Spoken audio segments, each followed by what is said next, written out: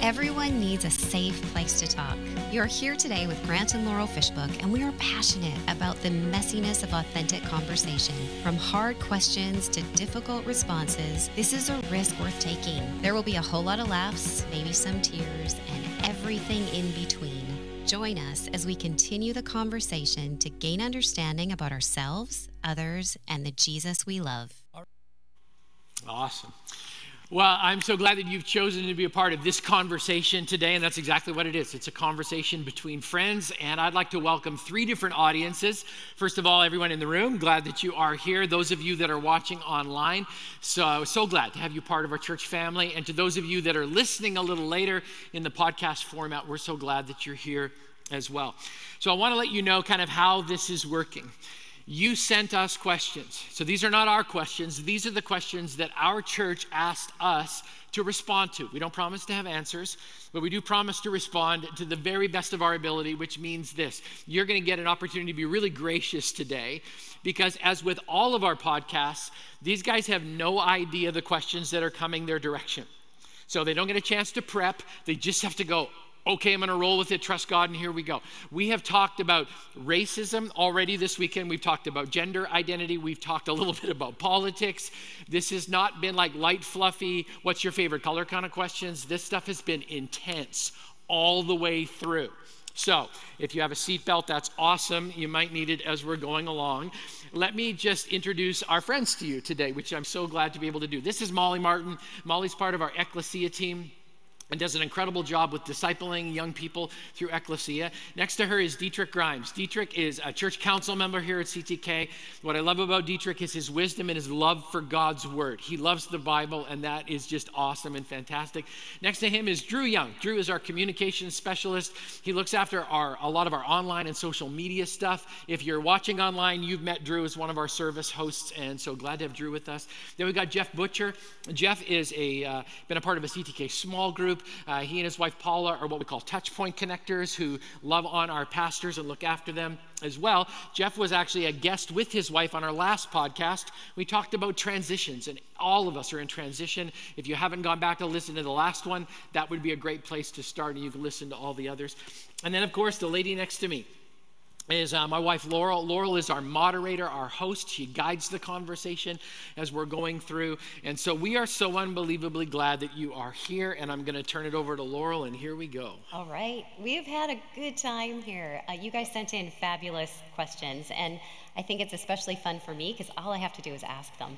But you gave so much context with your questions, which was fabulous because it kind of lets us understand what your question is. But for the sake of time, I haven't been able to tell the whole backstory. So just know that I've done my best to maintain the integrity of your questions. But number one, Drew, you are on the hot seat. On the hot seat, Drew. Okay. First question. I'm a bartender at a restaurant. As much as I feel like I'm going against God by making people drinks, I feel like I'm there for people when no one else is. I pray with people, give lots of hugs, and I make people feel like they are important. I truly feel like I am doing God's work. I feel like He put me here because people need to see God, and I hope that they see Him in me, but I still can't help but wonder. Gosh. I think... Truly, I think I've learned God uses you wherever you're at. He does call you to places. And look, we know Jesus was the kind of person who went where other people might not go. And so, honestly, I think it's a picture of Jesus to be in that place, to be willing to step out and to something that might not be comfortable, to meet people where they are. I think it's so real to encounter people in their brokenness, to encounter people in all kinds of places, even if that might not be the most comfortable or the safest place to be. I think that really is going where God has called you to go. And I think that the reality is you have a ministry. She has a ministry in that space. Whoever you are that asked this question, you have a ministry there. God is going to work through the conversations that you're having. Imagine a person that walks in that may have never experienced Jesus that gets to hear the name of Jesus through your story, through your testimony, through the job that you work in, like the places that we work are not by accident. The places that we live and work and go, like God has designed all of those places for his purpose, and like there's an opportunity in every situation. Absolutely. I agree that there's an opportunity in every situation. I agree that God put you, and thank you for asking that question, in that place. I believe also that there's a responsibility that you have. You have a responsibility to your patrons. You have a responsibility to their safety, their health, and we had a question yesterday around boundaries, and that there's a lot of responsibility on you to set those boundaries, and that can come in conflict with what might be the expectations of your job. So pray for you on that piece, because I think that God, again, has put you there for a reason, but has also put you there to watch over his flock in a way. So Yeah, absolutely. I look at it through an interesting lens, because we are a recovery church, and I honor my brothers and sisters who are in that battle for recovery. I also love the honesty of seeing this, and I know there's some people who would just say, well, Jesus turned water into wine, we're good, right? Which is true. Let me share the other side of it, which I think is good. So we had a young man in our church who was working in a local store, and then his boss decided he was going to start selling pornography. And he had an issue. I can't do that. And so he prayed about it, actually walked away from his job. He made the decision to walk away from his job. And God honored him with another job, which was fantastic. So I think there's two different mindsets. There's one mindset that says there's certain things I just cannot do as a believer, and there's another mindset that says I want to be a missionary. And I want to go into places. Paul went into some very difficult, dark places with the name of Jesus with him. And so I think we have to weigh that as we walk and navigate these things, the question is, can I carry the name of Jesus with me? And we either need to have a missionary mindset or a mindset that says I simply can't. And that's where good wisdom, discernment comes in, and having that conversation with Jesus over a long period of time. God, I want to honor you in everything I do. Weigh that and then stand on that conviction. Well, and I think too, just the in the world but not of the world, right? So if you can see that clear distinction, and honestly, if you can see the fruit of what God is asking you to do, that's when you know too that you are where he wants you to be. So there's a fuzzy line there for sure, but if you are truly taking advantage of that moment and saying, no, the answer isn't what you're holding in your hand, it's in Jesus, and you're praying with them, there's other people around that are seeing that too and wanting to know a difference. So I think it's going to the other side of it, and is it really making a difference? Absolutely. All right, Dietrich, number 2, here's the next question. There's so many things I see as of the world right now. Gender pronouns, gender fluidity, sexuality, identities, abortion, tolerance versus acceptance, big judgments and ideas about vaccines, etc. These are big issues for people. How do you navigate loving, not judging, and being Christ-like without becoming enabling and compromising what the Bible says? That is one loaded question. There you go. So I think the first thing, wow, that is a lot. The first thing is to acknowledge that we do not have all the answers. And because we don't have all the answers, it's not wise of us to assume that we can have or make the right decision or give the right word on a lot of these topics. So I would encourage to, and we talked about this a little bit earlier, speak in groups, speak in community, get input from brothers and sisters, and of course always base things in the Word and in the commandments of Christ in the Bible. It's just too much for one person to wrap their arms around, and I would try and segment these things out. Understand where God is talking to you as an individual, where God is really, really tugging at your heartstrings on certain issues, and delve deep into the Word on what they say about those. Speak to your pastors, speak to your small groups. and really base your approach on these topics in in Christ-based, in Bible-based responses. It's the part of your question that really stuck with me is how to love, how not to condemn, how not to judge, and that I really appreciate that you're coming at it from that view, because you're putting love first. And anytime that you can do that, you have a strong foundation on how to address the rest, which again is through a biblical and through a Christ-centered community. Yeah, and I would just reiterate something Molly even said last night. Like, a lot of these issues are secondary to relationship. Like, the question of how do we navigate this? Like, we navigate this through relationship and conversations and dialogue. Like, man, when you actually get to talk to somebody face to face and have a conversation about some of these things and seek to understand. I mean, I think there's that scripture says, like, seek to understand first. Like, meet people where they are and have those conversations.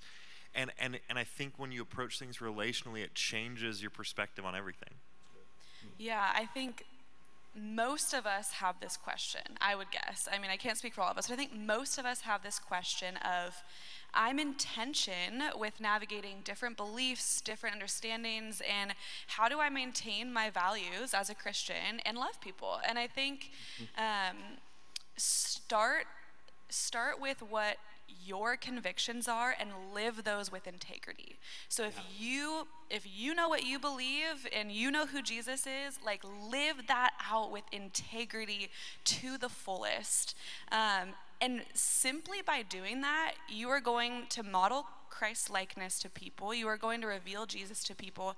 And also, you're going to stir up, like, division. You're going to stir up questions. You're going to stir up conflict, because that's what happened with Jesus. He says in Scripture, I have come to bring division, not peace. At one point, he actually says that. And he doesn't mean that he came to divide believers, but that simply by who Jesus is divisive. Like, who Jesus is going to cause questions. He's obviously the Prince of Peace. That's his vision. That's his mission.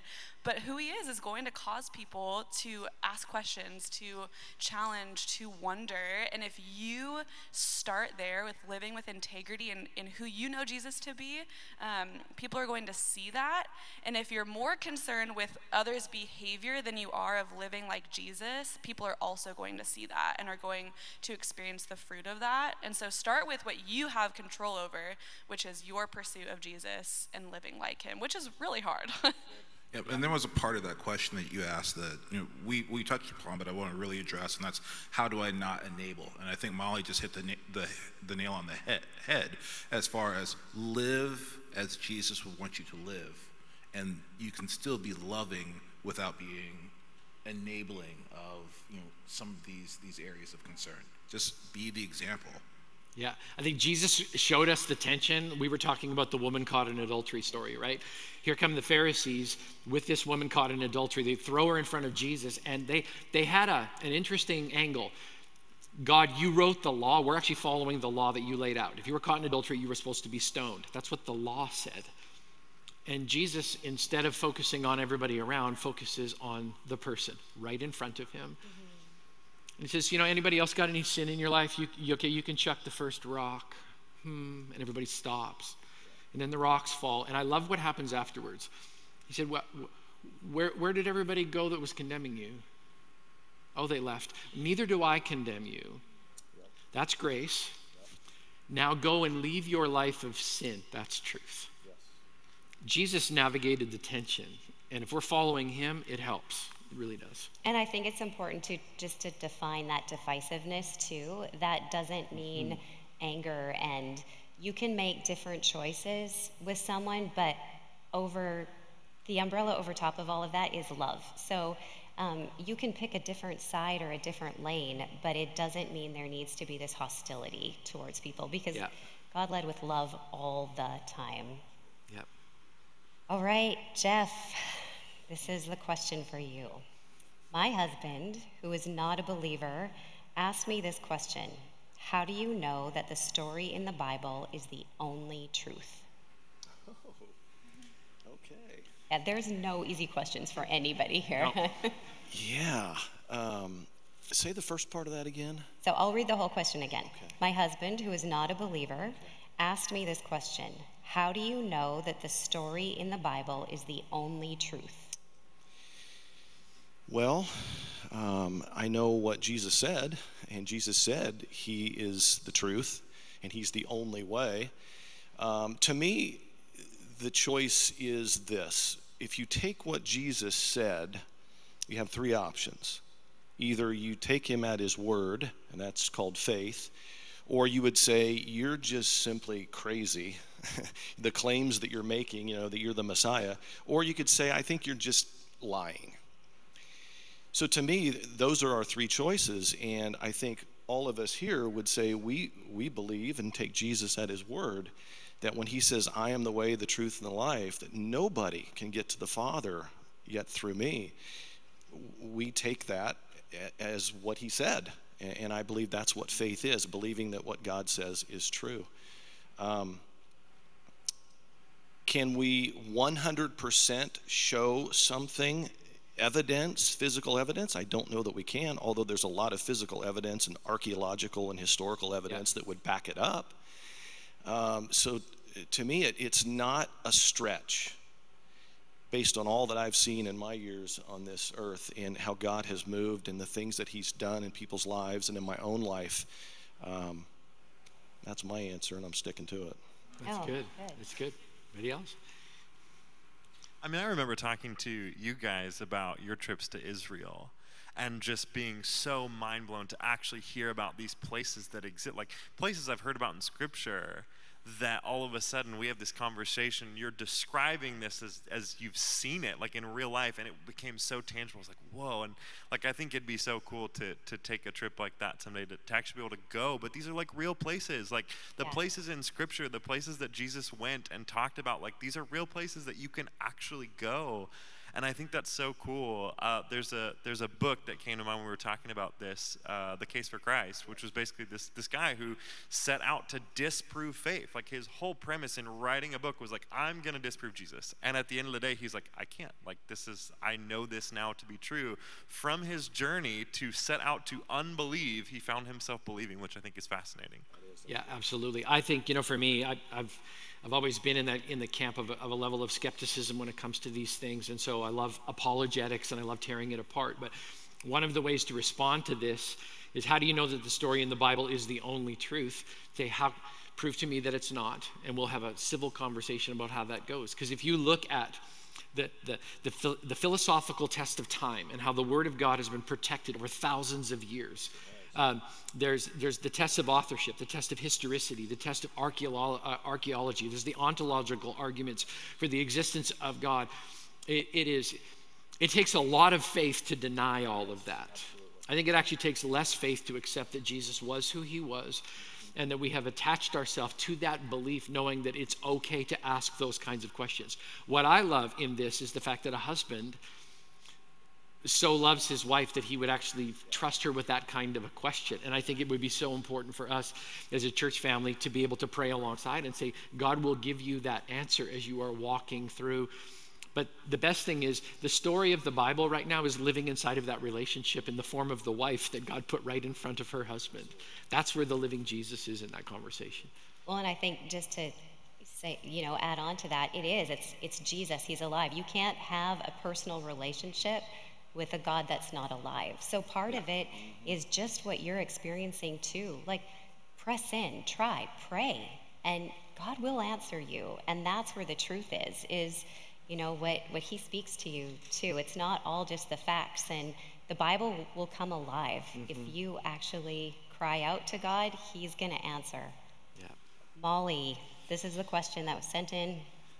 I think well, they were all sent in. We kind of pointed them at different people, but this one's for you.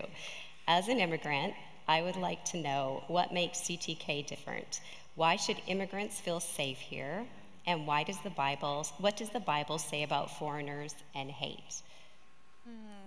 Thank you so much for asking that question. I imagine that took a lot of courage. That's very personal to your story and your identity. So I just want to say thank you for asking that question.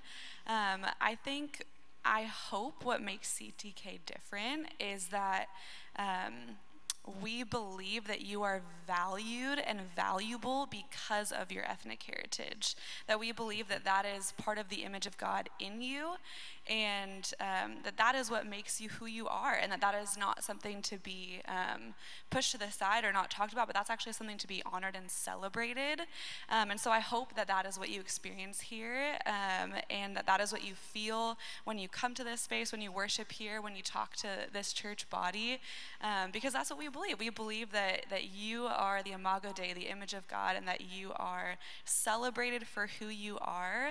And I hope that that is your experience, and when you come here, that you feel that from this church body. I think there was another part of that question. I don't know if you want to, or if you have your thoughts. No, I think you answered it. And the reason too, well, it said, what does the Bible say about foreigners and hate? So I Foreigners feel like and hate, did you say? Yeah. What does the Bible say about foreigners and hate? Yeah, that's a pretty big, broad question. I think what Scripture says is that we welcome the foreigner, that we honor that experience, that we are here to make people safe, make home for people. What Scripture says about hate, these are pretty big ideas, but that we are to love people, that we are to lead with love. And I know that this feels kind of cliche even saying that, but it's true, and it's true, and it matters. And if we can live that out and truly embody that, if we as a church body can do that, welcome people with love, put hate aside, no matter what we think, then the person who's asking this question will experience CTK as different, if we can embody that as a church. Yeah. Agreed. You know what the Bible says about hate? It says hate evil, hate sin, love thy neighbor. And your neighbor isn't just across the street. Your neighbor isn't just from Ferndale to Bellingham. Your neighbor's on other sides of the border. Yeah. Your neighbor is across the ocean. And one thing that I truly love about this church is our partnership, our sponsorship, our love of our brothers and sisters in churches across the world, whether it be Sicily or in Kenya or in Belize or in Thailand. Those are our neighbors, those are our brothers and sisters, and we love them in their homes, and we would welcome them as being a place of refuge if they made this their home. Our brothers and sisters are not defined by country lines, and obviously not by the color of our skin. And they should be welcomed here just as well as they are in wherever they may be at this point in time. Yeah. Yeah, and I think the coolest thing about our global partners and seeing our missions partners on the other side of the world and seeing the way they worship Jesus and the way they love and the way their church expresses love for God is what can I learn from your culture? There's so many things you can learn about Jesus from your experience with new people and new cultures. It's so incredible to know that the way it looks for you to worship the same God that I worship on the other side of the world may look totally different, and what can I glean and what can I learn about my own relationship from your experience? And I think that makes it so rich.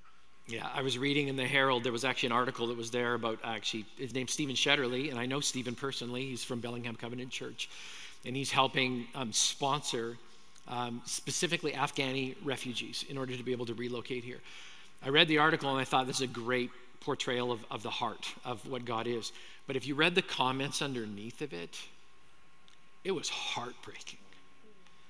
It was heartbreaking to hear people from our community, the level of vitriol that came out of that against people they don't even know. They don't even know their story. They know nothing about families who were literally running for their lives with children in their arms. The level of vitriol, and I thought the only answer to that is Jesus. Yes. Who actually said in Scripture, and it was a command, welcome the foreigner. Welcome the foreigner and find a place in order to provide refuge, because it was the grace and love and mercy of God that found refuge for you when you were a foreigner to God's holiness. That would have left you out. Instead, God said, I'm going to welcome you into my family. And so we have to weigh and carry all of that. God is very, very clear about our role as believers, and we need to take that seriously. Yeah, something we talked about last night is, I know it can feel sometimes like social justice and Christianity are in contrast to one another. And I would encourage us around this topic as well is to ask, what does God care about? Despite what we've heard, what political leaders are saying, what these ideas are, what does God care about? And God cares about people being safe, being protected, being loved, being seen, having food, having water, having a place to live. Like, God cares that our needs are met. So good. And that matters. Yeah, it's great. Well said. Okay, now I'm just going to throw questions out at you. So you grab whatever one you want. Do you have any advice or thoughts for someone who's come back to Christianity and a relationship with Jesus after an adverse experience with religion? First thought is, yay. That's awesome. Yeah, right? Yeah. Wow. It seems like we don't hear enough of those stories. Yeah. And CTK, I believe, is a place for people in that search. Thank goodness we're not a place for people who have it all figured out. And please understand, we're not up here because we have it figured out.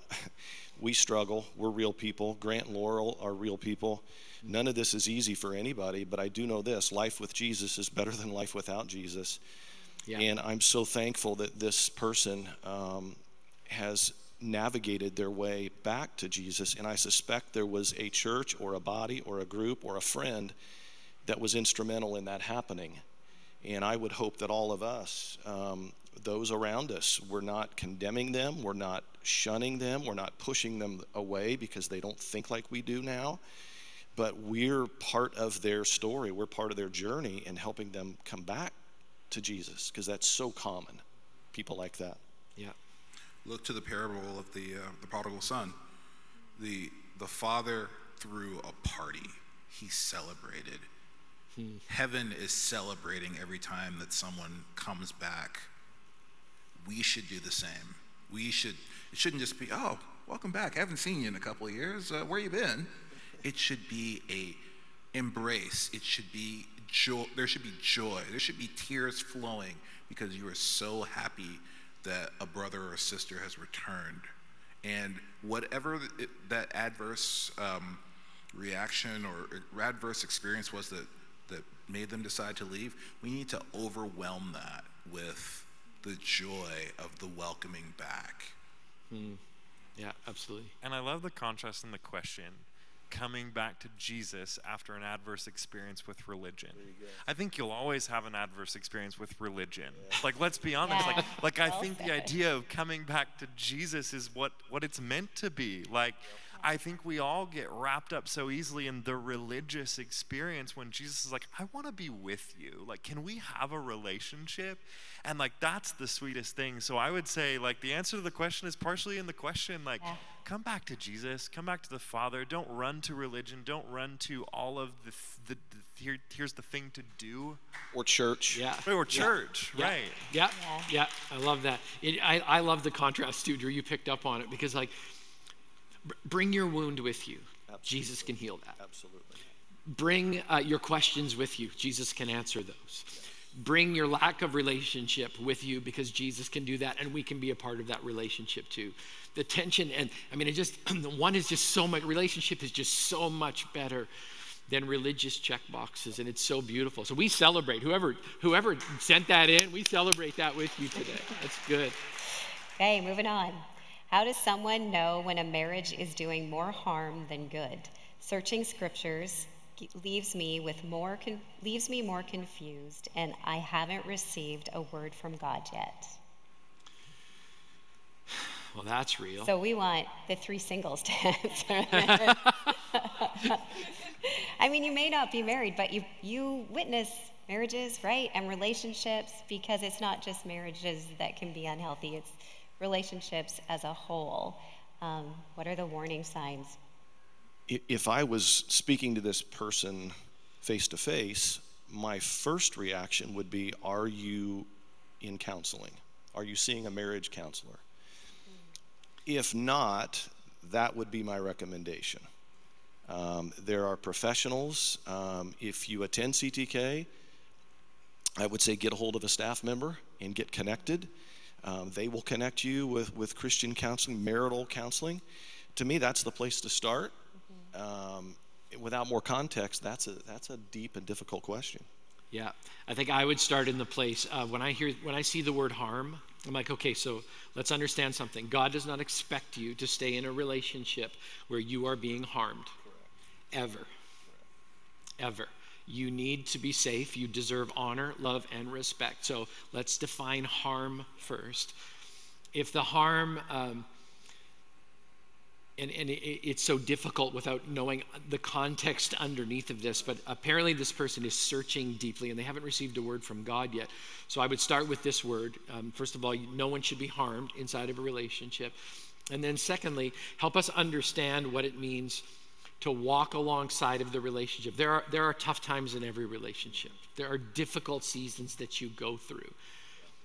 You can grow out of that, but the question for me becomes right away, I move into the pastoral mode, which is just like, I don't want you to be harmed. So let's talk about what harm is and what isn't, and know that God can work all things for the good, but sometimes he needs to do it apart before he can do it together. It's a tough one without a little bit more context. Anybody else got anything on that one? All right. I really wanted to hear an answer from one of you guys. How do you trust in a God who does not prevent, lessen, or shorten the suffering of his children with terminal illnesses?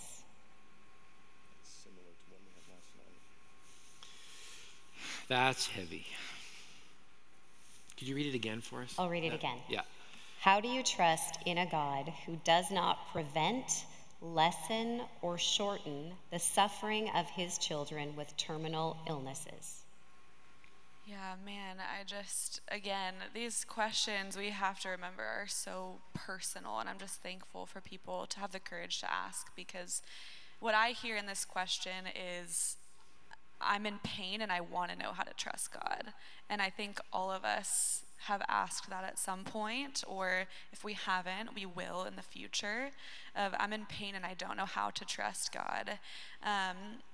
One thing in my life that I've experienced when I've been grieving or been walking in really difficult, painful situations is remembering how God has been faithful in the past and knowing and trusting that he will continue to be faithful in the future. And that doesn't mean the pain goes away. That doesn't necessarily mean that God brings healing to the person that I want to experience healing. But when I've lost someone, when I've seen suffering, has God been faithful? And I have to ask that, and I have to really ask that, and not just accept it as true, but ask that and pray that the Lord would help me see that, and then pray that the Lord would help me trust that to be true in the future, because God is faithful in the midst of suffering. God is faithful in the midst of death and illness, and it is not easy to believe that, but for me, what I've experienced is trusting how God's been faithful in the past and helping that give me the ability to trust that he will be faithful in the future.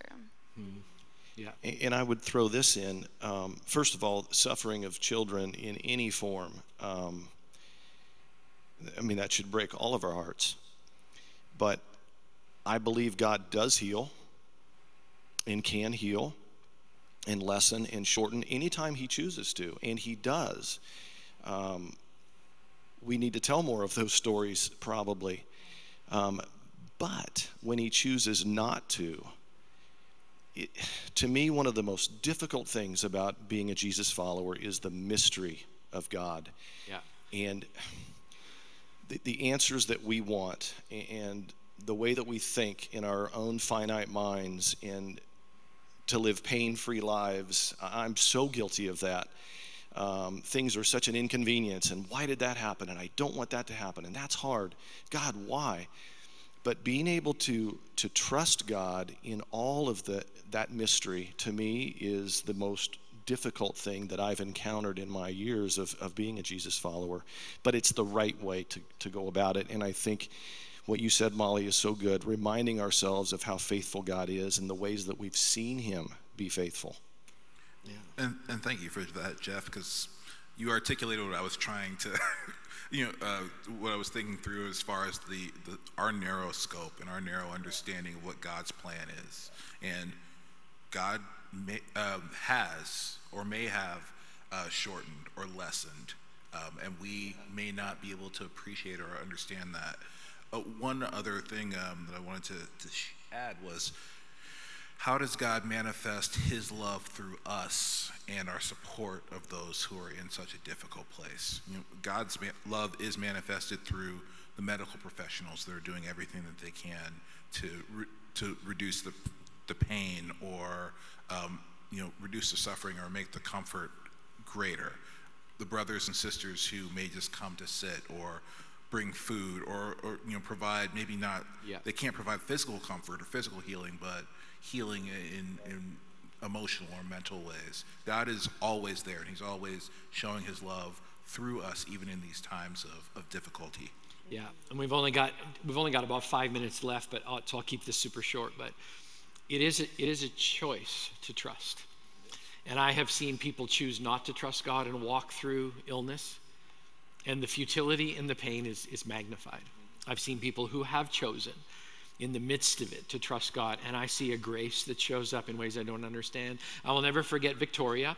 I had the privilege of doing her memorial after a long battle with breast cancer, and memorial, actually Victoria's daughter Rhonda goes here still to this day.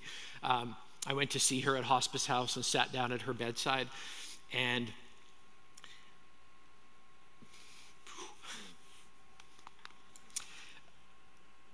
I sat quietly and I heard her singing. And she was singing, "'Tis so sweet to trust in Jesus, just to take him at his word." And I thought, okay, here's a daughter who's being covered in grace, wrapped in pain and morphine. That's the reality, but she's choosing. And God used her pain to bring purpose to my life in that instance. And we've experienced a lot of pain in our own family. We've lost so many family members. But to watch the ones who've chosen, I'm just going to take Jesus by the hand and walk this out, and how they've ministered to the nurses and the doctors who cared for them, and people asking them questions, where's your peace coming from? I have a Savior. Jesus is actually my doctor right now. And he's treating me eternally, not just temporarily. So, hey, last one. Last one. What do you do when you disagree with your spouse? And do you and Laurel, still go on a date? I guess this one's to you. Okay, what was the first part again? So it says, what do you do when you disagree with your spouse? And do you and Laurel still go on dates? Do we still go on dates, Grant? Answer that question. Not as often as we should. In front of everyone.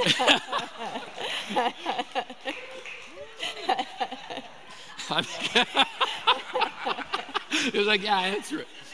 So do we go on dates? Yes. Has COVID slowed that down? Yes, but that's no excuse. And I repent in front of my entire faith family that I need to take my wife out this week. So yes, we will do that. The first part, what do you do when you disagree with your spouse? We just never disagree. We never disagree, ever. We live in marital harmony at all times. It's perfect. So first of all, I think it's good that couples disagree. When I hear couples actually say, like, we never fight, I'm like, then there's something wrong. Somebody's pushing something down deep into their soul if you don't disagree. It's important. I had an email yesterday. In fact, I answered it this morning. It was a couple that was actually disagreeing. One wants to be vaccinated. The other one doesn't want to be vaccinated. I'm not going to open that can of worms, but that's a real disagreement. That's a real disagreement. And the question is this. How do we disagree well? Dr. Leslie Parrott called it, how do you fight the good fight? Which means when you walk away from a disagreement, you walk away intact within your soul. And so, what do you do when you disagree with your spouse? You try to find common ground. You try to make sure that you are still living the commands of Scripture, which is husbands, love your wives, and wives, respect your husbands. Those are commands of Scripture. So you start at that particular place, and you stay in the conversation. You don't just say, no, I'm done. Forget you. I don't care. You stay in the conversation because that's actually the place of respect and love. I think it's healthy to disagree. I think one of the facts that's healthy about this conversation is you are welcome to disagree with anyone up here. You can go, no, I don't agree. That's okay. The Bible says you're actually supposed to stay in relationship with that person. You want to know what I'm tired of? I'm tired of people disagreeing and then saying, fine then, and the relationship is over. Yeah. That's not godly. That's not biblical.